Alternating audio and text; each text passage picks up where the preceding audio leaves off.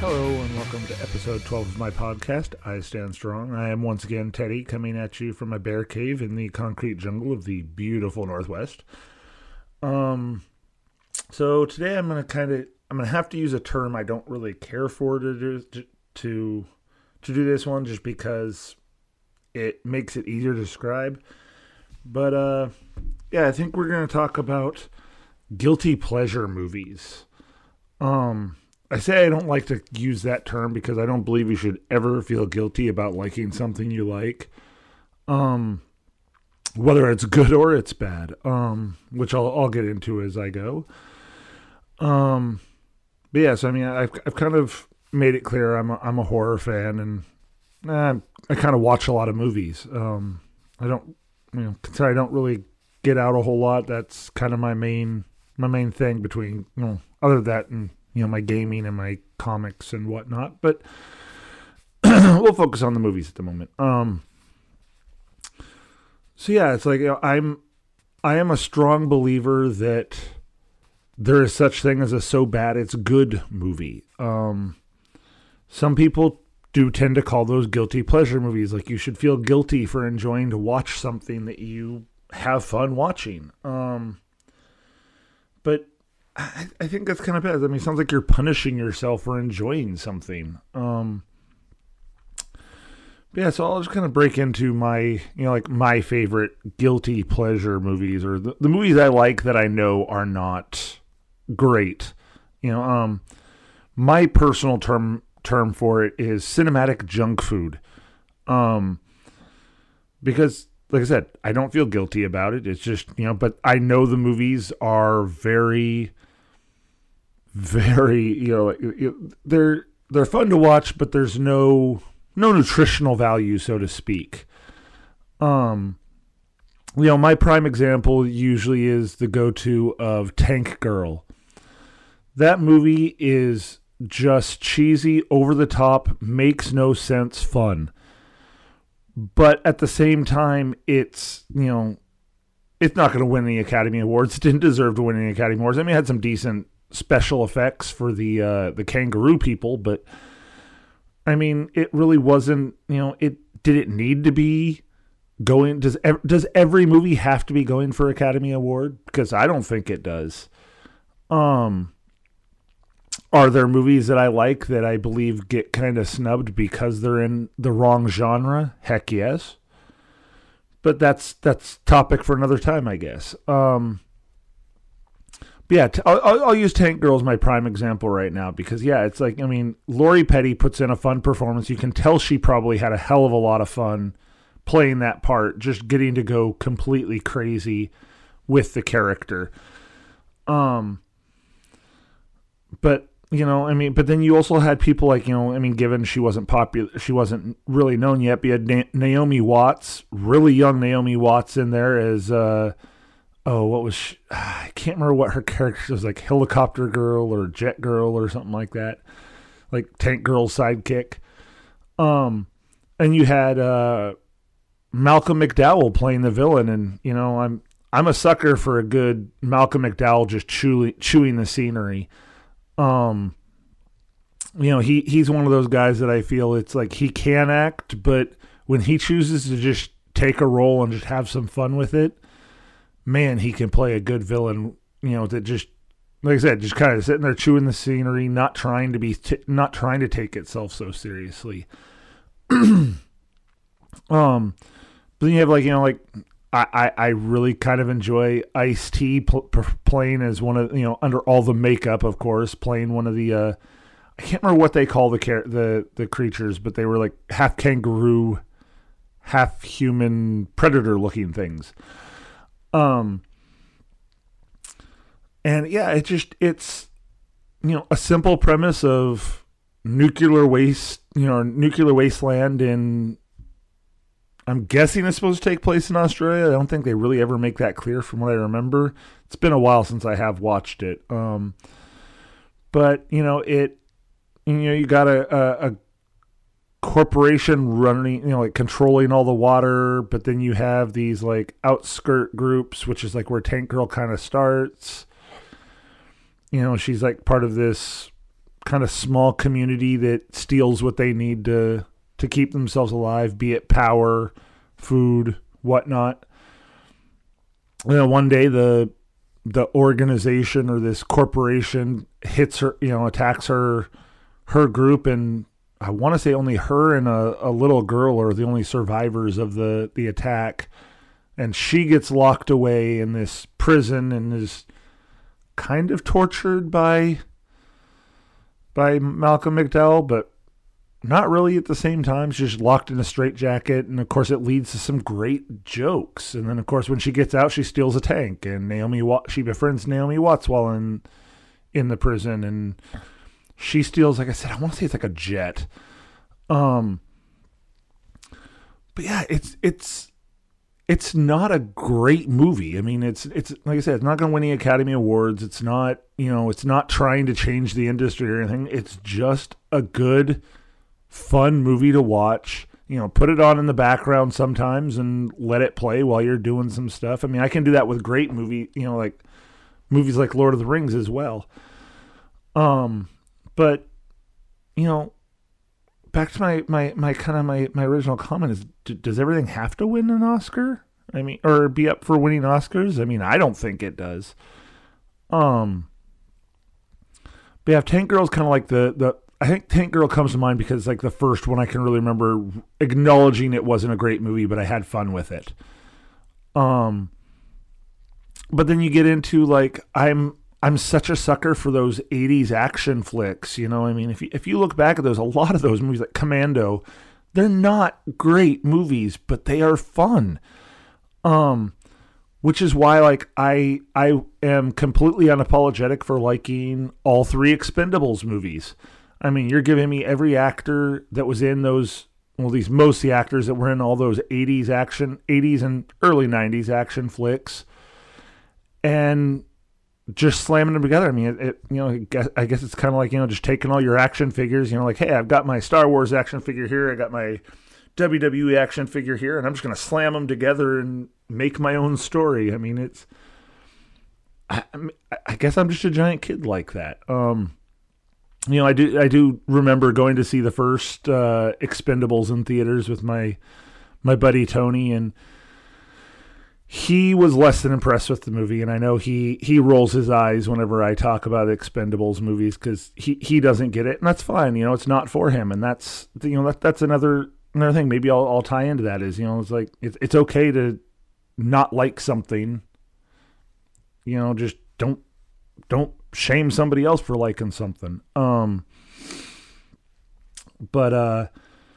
yeah, I remember seeing the first one, and man, if there was ever a movie that was just made for me. I mean, you had the one-liners, you had action that was just for action's sake. Getting to see all these, seeing Stallone and Schwarzenegger and Bruce Willis and freaking, all these people, Dolph Lundgren, coming back, and it'd been the first time I'd seen Dolph Lundgren in a movie in a long time at that point. It hit everything. It checked every box of what I needed at that, in that moment. And every time I turn it on, I have the exact same amount of fun. And I don't feel guilty about that. So once again, not guilty pleasure, just cinematic junk food. The second one, I was happy they introduced Van Damme in there, especially considering they put like no work into his character's name. He was just Villain. I'm like, yeah, that's 80s right there. Just don't even try. Just make up a name that makes it clear you're a bad guy and go with it. But the other thing that kind of struck me though with the Expendables movies is it wasn't about like, even the first one wasn't just about those old action stars. I mean, you also brought in people like Jason Statham, who wasn't really, who was on the rise, and Terry Crews, and then you had Randy Couture coming into acting and playing a decent part as was he Toll Road, or I can't remember what his name was. They all had cheesy names. But yeah, it's like, you had Randy Couture, and he put in a decent action performance. I mean, it wasn't gonna, wasn't gonna get any awards. It wasn't gonna make, didn't make him look like he was, he had very much range, but he didn't need to. He just had to be on screen shooting shit and punching people when he needed to.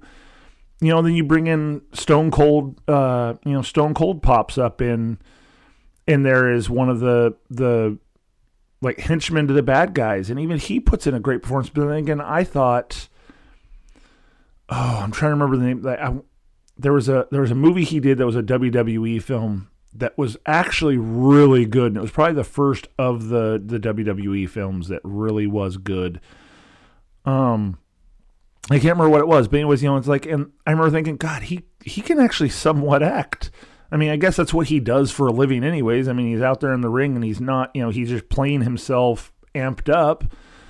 So why couldn't he play another character, in a movie or something? But yeah, I have so much fun with those Expendables movies. Cause I mean, yeah, you do kind of get the best of both worlds. I mean, sure, by the third one, you're getting, you've got all the old guard, and then you also bring in, just to finish it off, you bring in, Mel Gibson as the main villain, and I thought he did a really good job at, once again, just chewing some scenery for that villain role.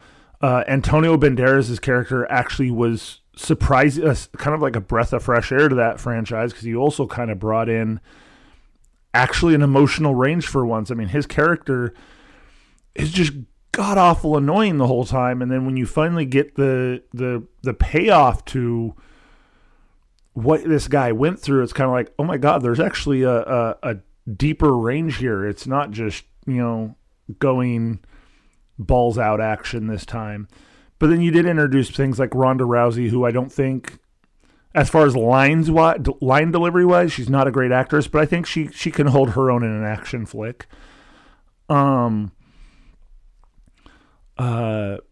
God, I'm trying to remember the other people they introduced in that one, because I don't think they really brought in too many other big names as the new guard kind of thing. But then, heck, I remember I saw the third one in theaters with my nephew, and we went and saw it, and of course, Wesley Snipes shows up in the third one, and the beginning of the movie is all just a heist to get him off this prison train or something. And once they get him off the train, I remember Jason Statham's character pulls him aside and asks him what he was in what he was in prison for. And Wesley Snipes just deadpan says tax evasion. And for some reason, like probably because it's him totally poking fun at himself, I was laughing. My nephew didn't get it because, I don't think he was really old enough to remember when, Wesley Snipes went to prison for tax evasion. But yeah, so there's that, and then and they did the same thing in the second one. Like I said, not really the strongest in the series, but Dolph Lundgren, who anybody who does their research will find out, man, that guy is like a genius. He just doesn't always look like it. But he's also a great action star, so he puts in, he went all in on the action after getting on or into acting after he got Rocky IV, but yeah, the guy's like some kind of physicist, I want to say. And, they make a joke about that in the second one. They're locked. They get locked in a cave because of an explosion, and he's chipping some something off the stones of the wall and combining it with something he found on the floor or whatever. And somebody asks what he's doing. He's like, oh, I'm combining this blah, blah, blah with this chemical down here, because with those two things you can make, I want to say it was like phosphor bomb or something like that. I can't remember. It was ridiculous, but it was fun. And everybody looks at Sylvester Stallone and was like, does that really work? He's like, well, he used to be a blank, and he makes a reference to him being some kind of, really smart person before he became a mercenary. And once again, it tickled me, the fact that, you're taking that little bit of real life and throwing it in there for a humor factor. And the fact that these actors acknowledge that, they're not, it's not to be taken seriously.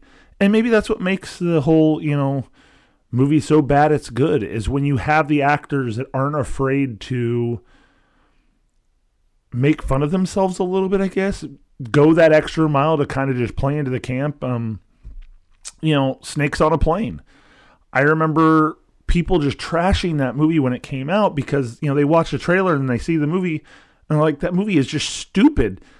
And I'm like, yeah, but I could watch a trailer and tell you that movie was going to have, was supposed to be just so much camp that, you might want to bring your marshmallows and your hot dogs to roast. Because, Samuel L. Jackson is a damn good actor.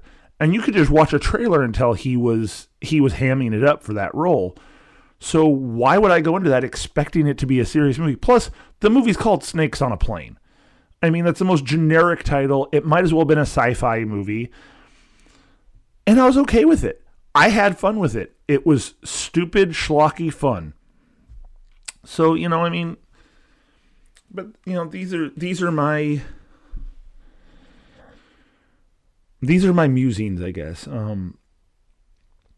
I had another thought in mind as far as movies that I love that people just give me shit about. But I guess I'll just lean into the horror movie side of things. With horror movies, you have those ones that are, like Get Out or stuff like that, where you have these like really thought-provoking messages kind of, or the one I just watched not too long ago, Train to Busan, which was a very deeply emotional zombie movie. Zombies are almost secondary to the core story of that. And I gotta wonder why I put off watching it for so long. I know I have no problems watching movies with subtitles. I love Guillermo del Toro. But for some reason, I kept putting it off watching. Maybe it was because it was a zombie movie, and I'm not really into the zombie film. I'm not really a big zombie movie fan. But I watched that one, and that had some thought-provoking messages there, and it was a really deep story. But not all of them have to be. Hell, I can enjoy Freddy's Dead: The Final Nightmare, knowing it's not as good as anything that came before it, and it probably should have never existed, but I will gladly watch Freddy turning his hand into the power glove and killing a guy with video games. That right there, that sentence alone sounds retarded or sounds out there and ridiculous. And I love every second of it. The first movie and New Nightmare are very serious movies, very well produced movies. And then you get to the second one, and I have arguments for the second one on why it's good. I don't think it's a great movie once again, but it's not in the so bad it's good category. It's definitely its own thing. And then 3, I love 3, but then 4 on. 4 to New Nightmare, it's just camp. Freddy's dropping the one-liners, but that's great. That's what made Freddy his own thing in the long run, wasn't it? Everybody else was just kind of doing the silent killer thing, and here Freddy is popping out of a waterbed and killing somebody and asks them, how's this for a wet dream? Or smashing a chick's face into the TV and telling her, welcome to prime time, bitch. Where's the, it's that fun level. And I guess that's what makes, to me, cinematic junk food great, is you got to have that fun level. You got to have that feeling that, they weren't intending to be, for this movie to be taken seriously. It's been a long time I've watched it, but Silent Night, Deadly Night 2, that movie is pretty much known for being one of the worst movies ever made. The special effects are bargain basement, and it's better for it. It's just a ridiculous movie. And it's not one I'd watch on a regular basis, but goddamn, I have fun watching that movie. Oh God, I just thought of another one in it. Troll 2. That movie has such a huge fucking following, and it is a horrible movie. The acting's terrible. The story makes no sense because there's no trolls. You know, it was a movie that was made and then just kind of, I'm pretty sure it was just retooled to be a sequel to Troll. Because it had nothing to do with trolls. It was actually like goblins. And the acting was terrible. But there's a whole documentary about how it's the best, worst movie ever made. And I love the fact that there are people who are willing to embrace that kind of stuff. I mean, you can't. Why does everything have to be taken so seriously? God, I can't get over the fun of watching a bad movie. Heck, even Deep Blue Sea, which has its own merits as being a decent movie, has some seriously cheesy stuff in there. I mean, like, the special effects don't hold up worth a damn, but it actually makes it better to me to some extent, especially spoilers for Deep Blue Sea, a movie that came out probably close to 20 years ago, but here we go. The scene where Samuel L. Jackson dies, I mean, that was a genius scene, but the special effects are ridiculous. I mean, watching him walking around that pool and giving the big rah-rah speech and, we're gonna get through this and blah, blah, blah. And the whole time I'm thinking, man, this guy is good as dead. He is in a horror movie standing next to a pool with giant sharks not too far away, probably. And let's face it, because it was a horror movie, he's black. It usually means he's going to bite it. But, so he's walking by this pool and he's giving this speech and, he gets into that speech. I'm like, okay, maybe they are going to, maybe they're not going to pan this out. Maybe this is just a setup. And then sure enough, that shark jumps up and just drags him off with his feet twitching. And my God, I jumped. I'll freely admit it. I saw it in theaters and I jumped. But after that, I was rolling. I love that sequence. And, I've never heard Samuel L. Jackson talk about it, but I gotta believe he had fun doing that role. Because even he seemed like he wasn't, once again, just like Snakes on a Plane, he didn't seem like he was taking it seriously. He seemed he knew he was in a fun movie, so he was leaning into it. But yeah, I mean, I may be, kind of running out of steam on this one, so I may have to like shift gears into some of my other topics because I really had no core plan on this. I just figured I'd start by talking about the cinematic junk food that I love. But yeah, so maybe I'll kind of do this as kind of like a shifting gears or a kind of like a train of thought thing. 'Cause I mean, I also have things like, like how many, I hate that horror movies get a bad rap with like most, like common cinema goers.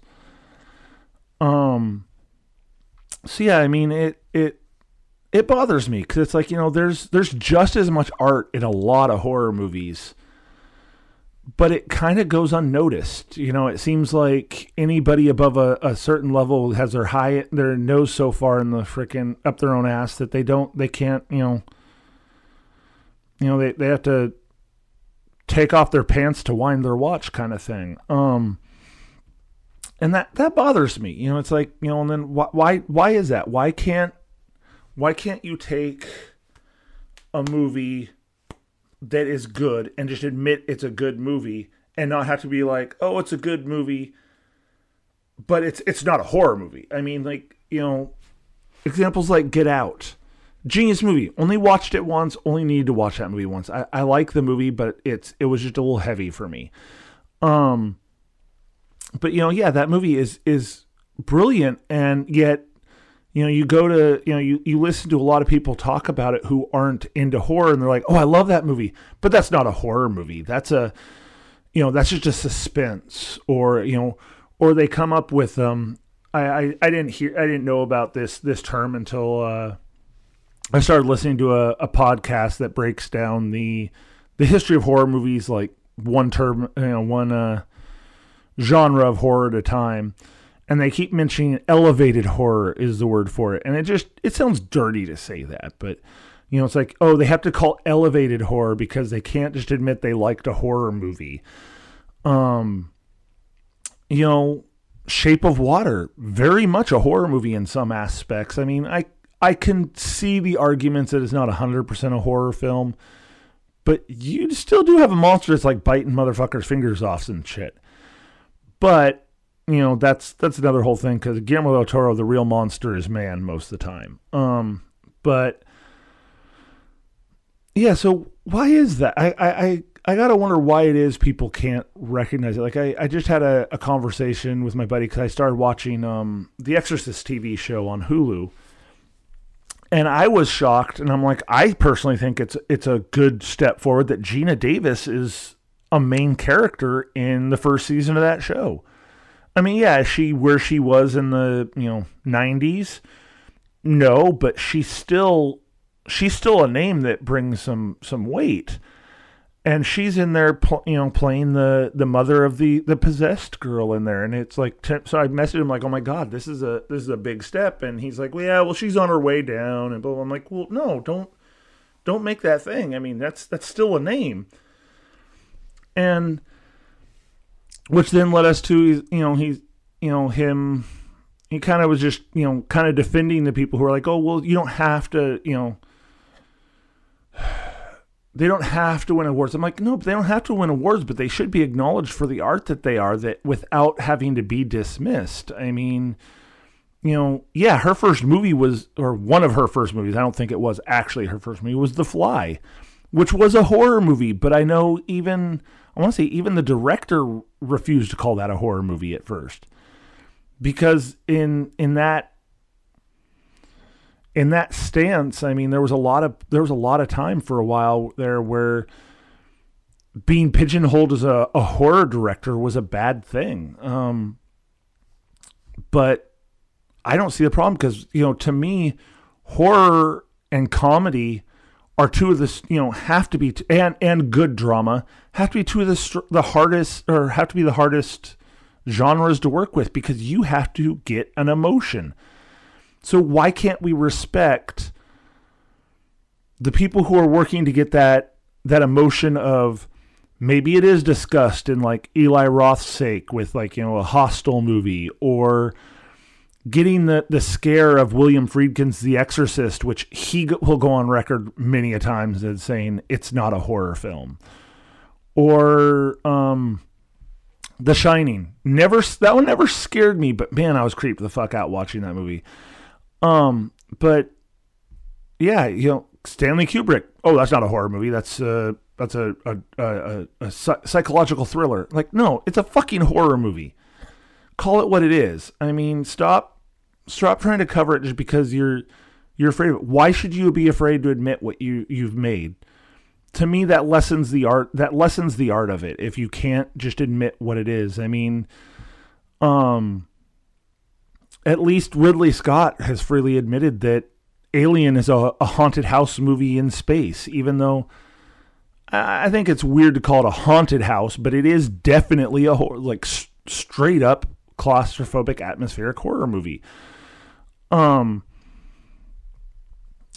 So yeah, I guess it's like, I would like to see that change, and seeing Gina Davis pop up in The Exorcist definitely did that for me.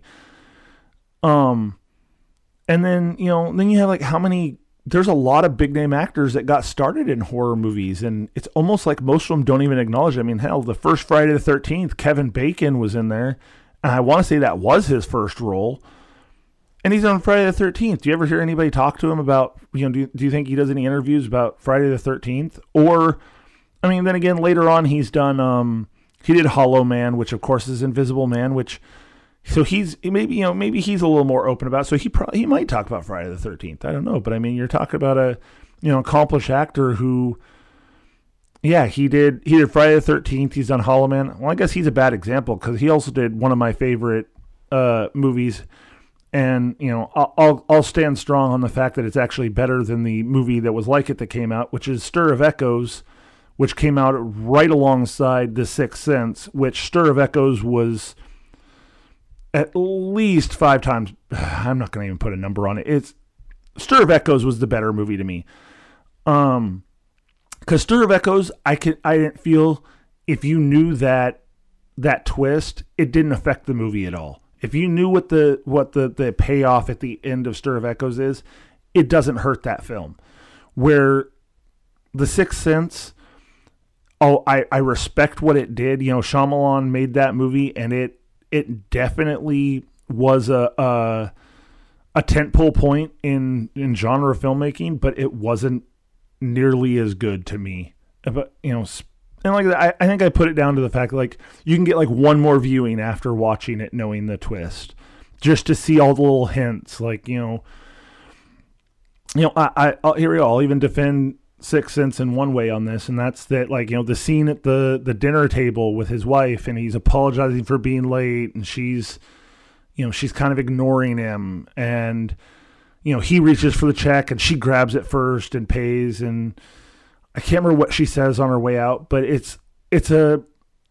there's that one scene I think is the best scene to me that kind of proves like the payoff at the end. But at the same time, you still know once you know what the ending is, it doesn't have that same power after like the second viewing. After it's you get one. I think you can get one more viewing, because after I had it spoiled the first time, so watching that sequence, knowing what the end of it was, that was a real great scene to me, because it did a really good job at playing this balance of, oh no, he's there, but he's not there. Like, he is there, and it seems like he's there, but she's just mad at him because he didn't, he was late for dinner on their anniversary or whatever. But really she's talking to him, she's kind of like just generically talking to him in the ether kind of thing, because she's mad he's dead, or she's hurt that he's dead or whatever. So there's some really great connotation, like some really great like subtlety there, but I don't know. I just feel like the ending, once you know the ending, it's not the same movie, where Stir of Echoes was much better. But back to, like people who got their starts in horror. I mean, freaking Johnny Depp, first movie, Nightmare on Elm Street. I think he did a couple interviews at some point in time, because I want to say, like, I have a documentary about the making of all the Nightmare on Elm Street movies, called Never Sleep Again. Really good if you're interested in the finer details of the Nightmare on Elm Street film series. Yeah, and I think in there they had like a brief clip of him talking to someone on like one of like the Inside the Actors studio or something like that, and they asked him about playing Glenn in Nightmare on Elm Street, and the only clip they really show of him is him saying, it was, I got swallowed by a bed. It was a fun role. But it's like, but do you see anybody like, like there's not many people. Heck, Jamie Lee Curtis, the second Scream Queen. Only her mother was before her as a Scream Queen, if you ask me. And then she comes along on Halloween and she becomes a Scream Queen. Even she, like, did not do anything to do with Halloween after Halloween 2 for a long time. I mean, I think it was until, I think it was around H2O, so was it 20 years? At H2O, she came back, and that was when she realized that this movie was way bigger than it had any, than she'd ever acknowledged, and she started embracing it. And now we're getting, I don't care for these newer ones, but, now we're getting more Laurie Strode stuff, and I am all in for that, because, it's a fun, I guess, I don't care for the last two, only because I think they lean too much into the gore side of it, when what made the original ones good wasn't the gore. It was how much it didn't show you and left you to kind of fill in on your own. But that said, seeing the gun-toting Laurie Strode preparing to kill Michael whenever he finally comes after her, because it wipes out everything that happened after the original Halloween movie. I'm all in on that. I mean, it was a good idea. It just hasn't really succeeded in the delivery 100%, but I'll still go see Halloween Ends when it comes out. I mean, I'm going to stick it through and see if maybe the end makes the first two better. Which kind of leads me into, I'll shift gears again, because that right there kind of leads me into my feelings on it's okay for something to not be your thing. I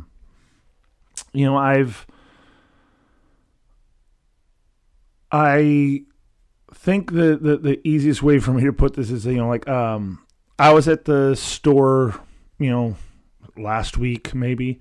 I guess that doesn't help. Anyways, I went to a Walmart because I wanted to buy a copy of the new Dune, and it was sold out at most of the normal stores. So I go to Walmart, and all they have is their special edition, which is kind of cool in the long run. So I was okay. I paid the extra $5 I'd had to pay, but so I pick up a copy, and I'm talking to this kid, and I'd say he's got to be maybe early 20s. And he's talking to me about, because I'd also looked at some Funko Pops because I'm a huge Funko Pop fan, and they had a special edition of Gage and Church from Pet Sematary. But he's talking about Funko Pop, and he's telling me how he has a lightsaber because he's a huge Star Wars fan and a huge Iron Man fan. I'm like, oh, I'm more of a Thor fan, and we're talking, and everything's hunky-dory. But then he mentions, he's got this lightsaber, and when you activate it, it makes the usual lightsaber sound, but then Jarvis's voice kicks in or something like that. And somehow it came around to, he mentioned that the only good Star Wars movies were episode 1 through 3. And I found it felt like this kid just slapped me in the face with a leather glove and was challenging me to a duel. It really did. It caught me off guard because I'm like, I couldn't think of it. And so I had to kind of backtrack myself instead of just getting completely offended and realize that was that's fine. This kid probably grew up watching episode 1 through 3 the way I did, watching 4 through 6, even though they weren't called 4 through 6 when I first watched them.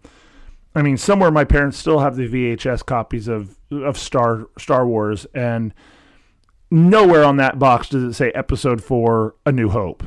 It just says Star Wars. And then you had Star Wars, Return of the Jedi, or Empire Strikes Back, and then you had, Return of the Jedi. And yeah, I mean, I think those are my favorites because that's what I saw when I was at that age. I mean, I grew up on those 3 VHS. I mean, I wore those things out, and then I remember me and my family went and saw all 3 of the original ones when they re-released them with slightly updated graphics, with they redid the lightsabers a little bit, and I want to say they did redid some space sequences. Unfortunately, I also saw all 3 of them when they re-released them, and George Lucas put his hands in the pot again and added in the Jabba the Hutt sequence back into the first one, and it was horrible CGI, and the scene made no sense. And then, of course, we get to Return of the Jedi, where he added in Hayden Christensen as Anakin Skywalker. The Hayden Christensen thing, that was the biggest slap in the face I saw. But they weren't for me, and that's the easiest way to put it. And that there's nothing wrong with that. I really don't feel there's anything wrong with admitting something's not for you. Me trying to watch anything new based on most of the cartoon shows I watched as a kid. Whenever they re-release a new G.I. Joe show, for some reason I pop in there just kind of curious, and then I'm like, why did they do that? Blah, blah, and then I realize, this isn't geared towards me anymore. This isn't made for the old fan base. This is trying to bring new kids in, and if it brings some new kids into the world that I've been part of, that's awesome. Maybe eventually they'll, that kid will watch that new Thundercats animated show, and they'll be like, this is kind of cool. Oh, look, there was some older stuff, and they'll find the older stuff. Maybe it'll be good. Maybe it'll be like, what the heck is this? Why the hell did this ever happen? But That's okay, because the old ones aren't for them. It was for me, or my generation. Yeah, I mean that goes everywhere though. I mean, even comics, like I find that in comics every now and then with, they're trying to update these characters and, Punisher, there's kind of the sliding scale on his origin story. I mean, when he originally debuted and they started giving the origin story of who the Punisher was before he was the Punisher, it was like, he's a Vietnam vet. And then, you get to like the Thomas Jane stuff and some of the later ones where they kind of move his origin story forward to where it's like, oh, he was in Desert Storm or something along those lines before he became the Punisher.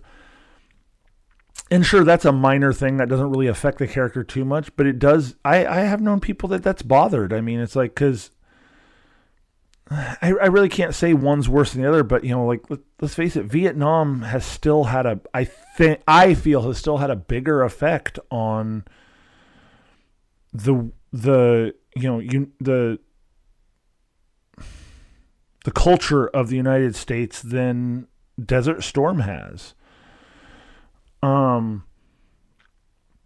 But yeah, so I mean, it's like that. There's those little things that, it's okay for things to be different.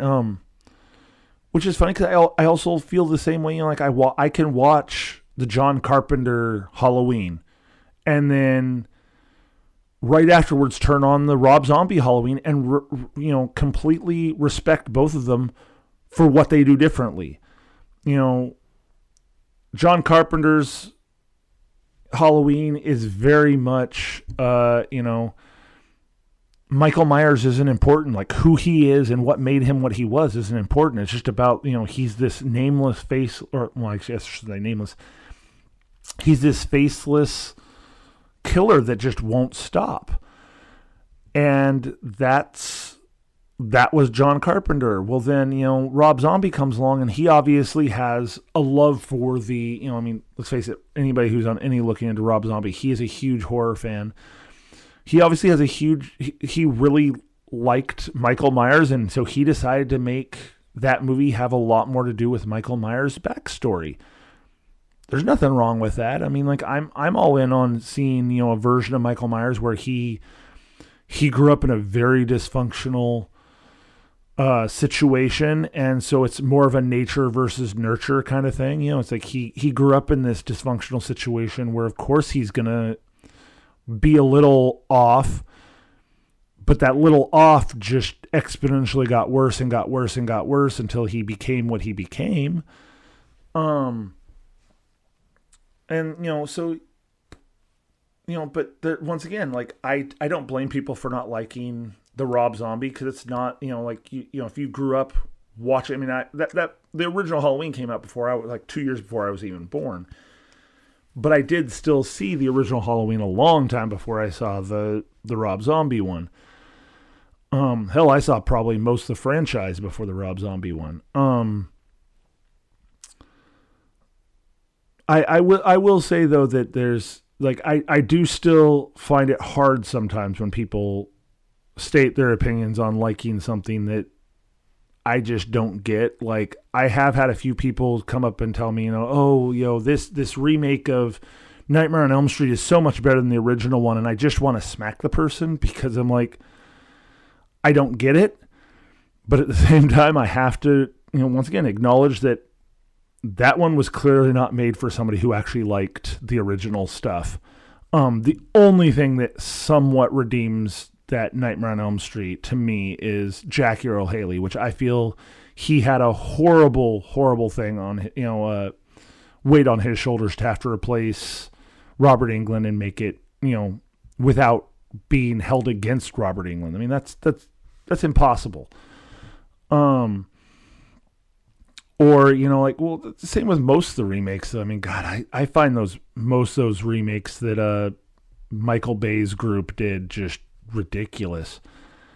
However, then you get to, we'll go back to Dune. With Dune, I love the 80s one. I mean, it's definitely not the same story. Once I read the book, I realized it's not very true to the book, and it cuts a whole bunch of stuff out to make room for stuff. But it's a decent movie, and I love this new one. I mean, both those have come out in my lifetime, and I haven't seen any of the Sci-Fi Channel ones, so I still kind of want to find those miniseries and watch them just to see how they do them. Because I know like James McAvoy plays somebody in one of them, and that always intrigues me. But, you know, it's that kind of thing is kind of always cool, though, when that does happen, I guess. You know, when you got somebody who remakes something and they actually do it just as good. To me, I would say I do like the more recent Dune better because I had read the book, of course, probably because I'd read the book, and I'm watching that and I'm thinking, okay, this is going way more to the book. They completely decompress the story again, because in that first, was it David? Yeah, David Lynch did the 80s one. I mean, they compressed the hell out of that story just to try to make it fit into a 2.5 hour time run. And there's so much depth to that book that it almost hurts the story to do that. You know, and then, you know, this also kind of plays into the, you know, you get into I'll go into the conversation of, you know, like, who's the best James Bond? To me, my favorites, probably because I grew up watching their movies more than anyone else's, is Sean Connery and Roger Moore. Both of them, I will freely admit, you know, Sean Connery, there's some definite troublesome stuff by modern day standards, because, I mean, when the books were written, when the movies were made, the world was different. So the misogyny, the racism, and I want to say it's You Only Live Twice, or whatever it is, where he's supposed to go undercover as a Japanese guy, and they basically just put this horrible makeup on him. Oh God, it's bad. But then, you know, you have Roger Moore, who, you know, still got the misogyny, but it just was ridiculous movie. They were just ridiculous movies. I mean, the gadgets got way too over the top. I mean, then you get to Pierce Brosnan, but then I also really I think in hindsight, after seeing them with a little more mature eye, I think Timothy Dalton is one of the best Bonds they ever did. And it's a shame that he gets overlooked, because he only did 2 movies in the middle, you know, like in between. Was it Pierce? I think he was after Roger Moore, but before Pierce Brosnan. But at the same time, I don't care for the Daniel Craig ones for the most part. I don't find Daniel Craig as a super super, you know, I don't find him to be a very good Bond for some reason. There's something about his Bond. Like, I guess I just gotta say it's not for me. It's just like Casino Royale was really good because it was very stripped down. And he does have aspects of the Timothy Dalton era Bond where it's, you know, very much, you know, this man's on the edge, and it's like one little slip and he could go, you know, he could fall. But like after that, like, you know, I saw Skyfall. I thought Skyfall was okay. I thought it was more for Javier Bardem's character was really good. But I've also haven't found anything to really back this up, but there was a version of Skyfall that I would have much rather seen, where they were going to basically acknowledge the fact that Bond is not a single person. He is a name and a code number. You know, the 007 and James Bond are just a name that is given to an agent. It's not a single person. So it was going to, and there were rumors that they were going to do a version of that where basically the Javier Bardem character was basically going to be Timothy Dalton's Bond, having gone off the rails sometime after his was it License to Kill? Was it License to Kill or Living Daylights, his second one? Anyways, the second one he did. You know, it was supposed to be like he went off the rails and they tried to burn him and it didn't work. And so now he's coming back for vengeance. And I would have loved to have seen that. because I really feel that's the best way to embrace Bond, to explain why you have all these different people who have played him now, and there's really no coherent chronological. I can't think of the word for it. I can't pronounce the word for it pretty much. There's really no coherent timeline to those movies. So I guess that goes into like me having to have my own headcanon for it of Bond is a name, not a person. Just like, the way I get around dealing with the idea of the Jared Leto Joker is I don't believe that's the original Joker. I believe he's either Tim Drake or Jason Todd, who was extremely just abused by the Joker before the Joker died, or the original Joker died, or whatever happened to him. And he was so like mentally destroyed by the event that he basically became the new Joker afterwards. And that is how I retcon in my head to be okay with at least the flashback Joker stuff in the first Suicide Squad movie. I really think they should have left him out of the rest of that movie, because I feel like his storyline of coming after Harley Quinn just made no sense in the long run. It just dragged the movie down, upon other small things. But,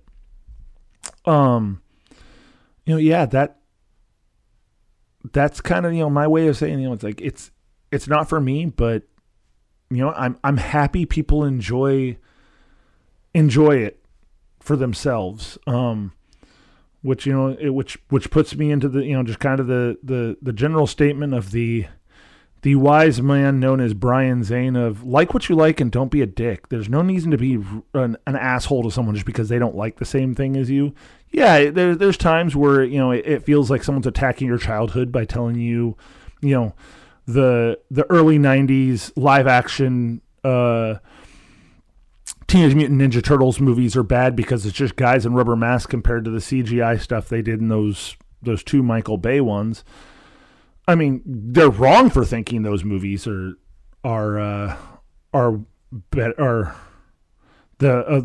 older ones are worse than the new ones, but that's only in my opinion. But at the same time, I don't fault people for thinking it. It's their right to feel that way. I mean, I have conversations on it, like I'm not going to get too deep in this because there is one specific case that I can think of off the top of my head where I believe the movie, there's a movie in a trilogy that came out not too long ago where the first one is the best one, where a lot of people think the second one is. And I plan on doing that one another time when I have, when I can get a guest host on here too, so that, he can defend his feelings on it too. But I guess I'm gonna just wrap it up here because I'm just going stream of thought here, and I'm running a little low. It is about 5 a.m. anyways, and I'm gonna have to start winding down to get ready to go to bed. But so yeah, I guess with that, I'll just say thank you for listening, and I'll thank everybody who I normally thank, for the support. Michelle, Tony, Chris. Gonna thank Spider once again out at 5-star for my glorious artwork and for my amazing tattoo work he's put on me. Can't wait till March when I go in for my next one. Yeah, so those are my and if you want to get a hold of me with any kind of questions, comments, or heck topic ideas, I'm always looking for more topics to talk about. Hence why I've got this one. I didn't really have one single topic, so I just went off the top of my head with this one. You can reach me at standstrongcast@gmail.com. And with that, I guess I'll just bid you adieu and good day.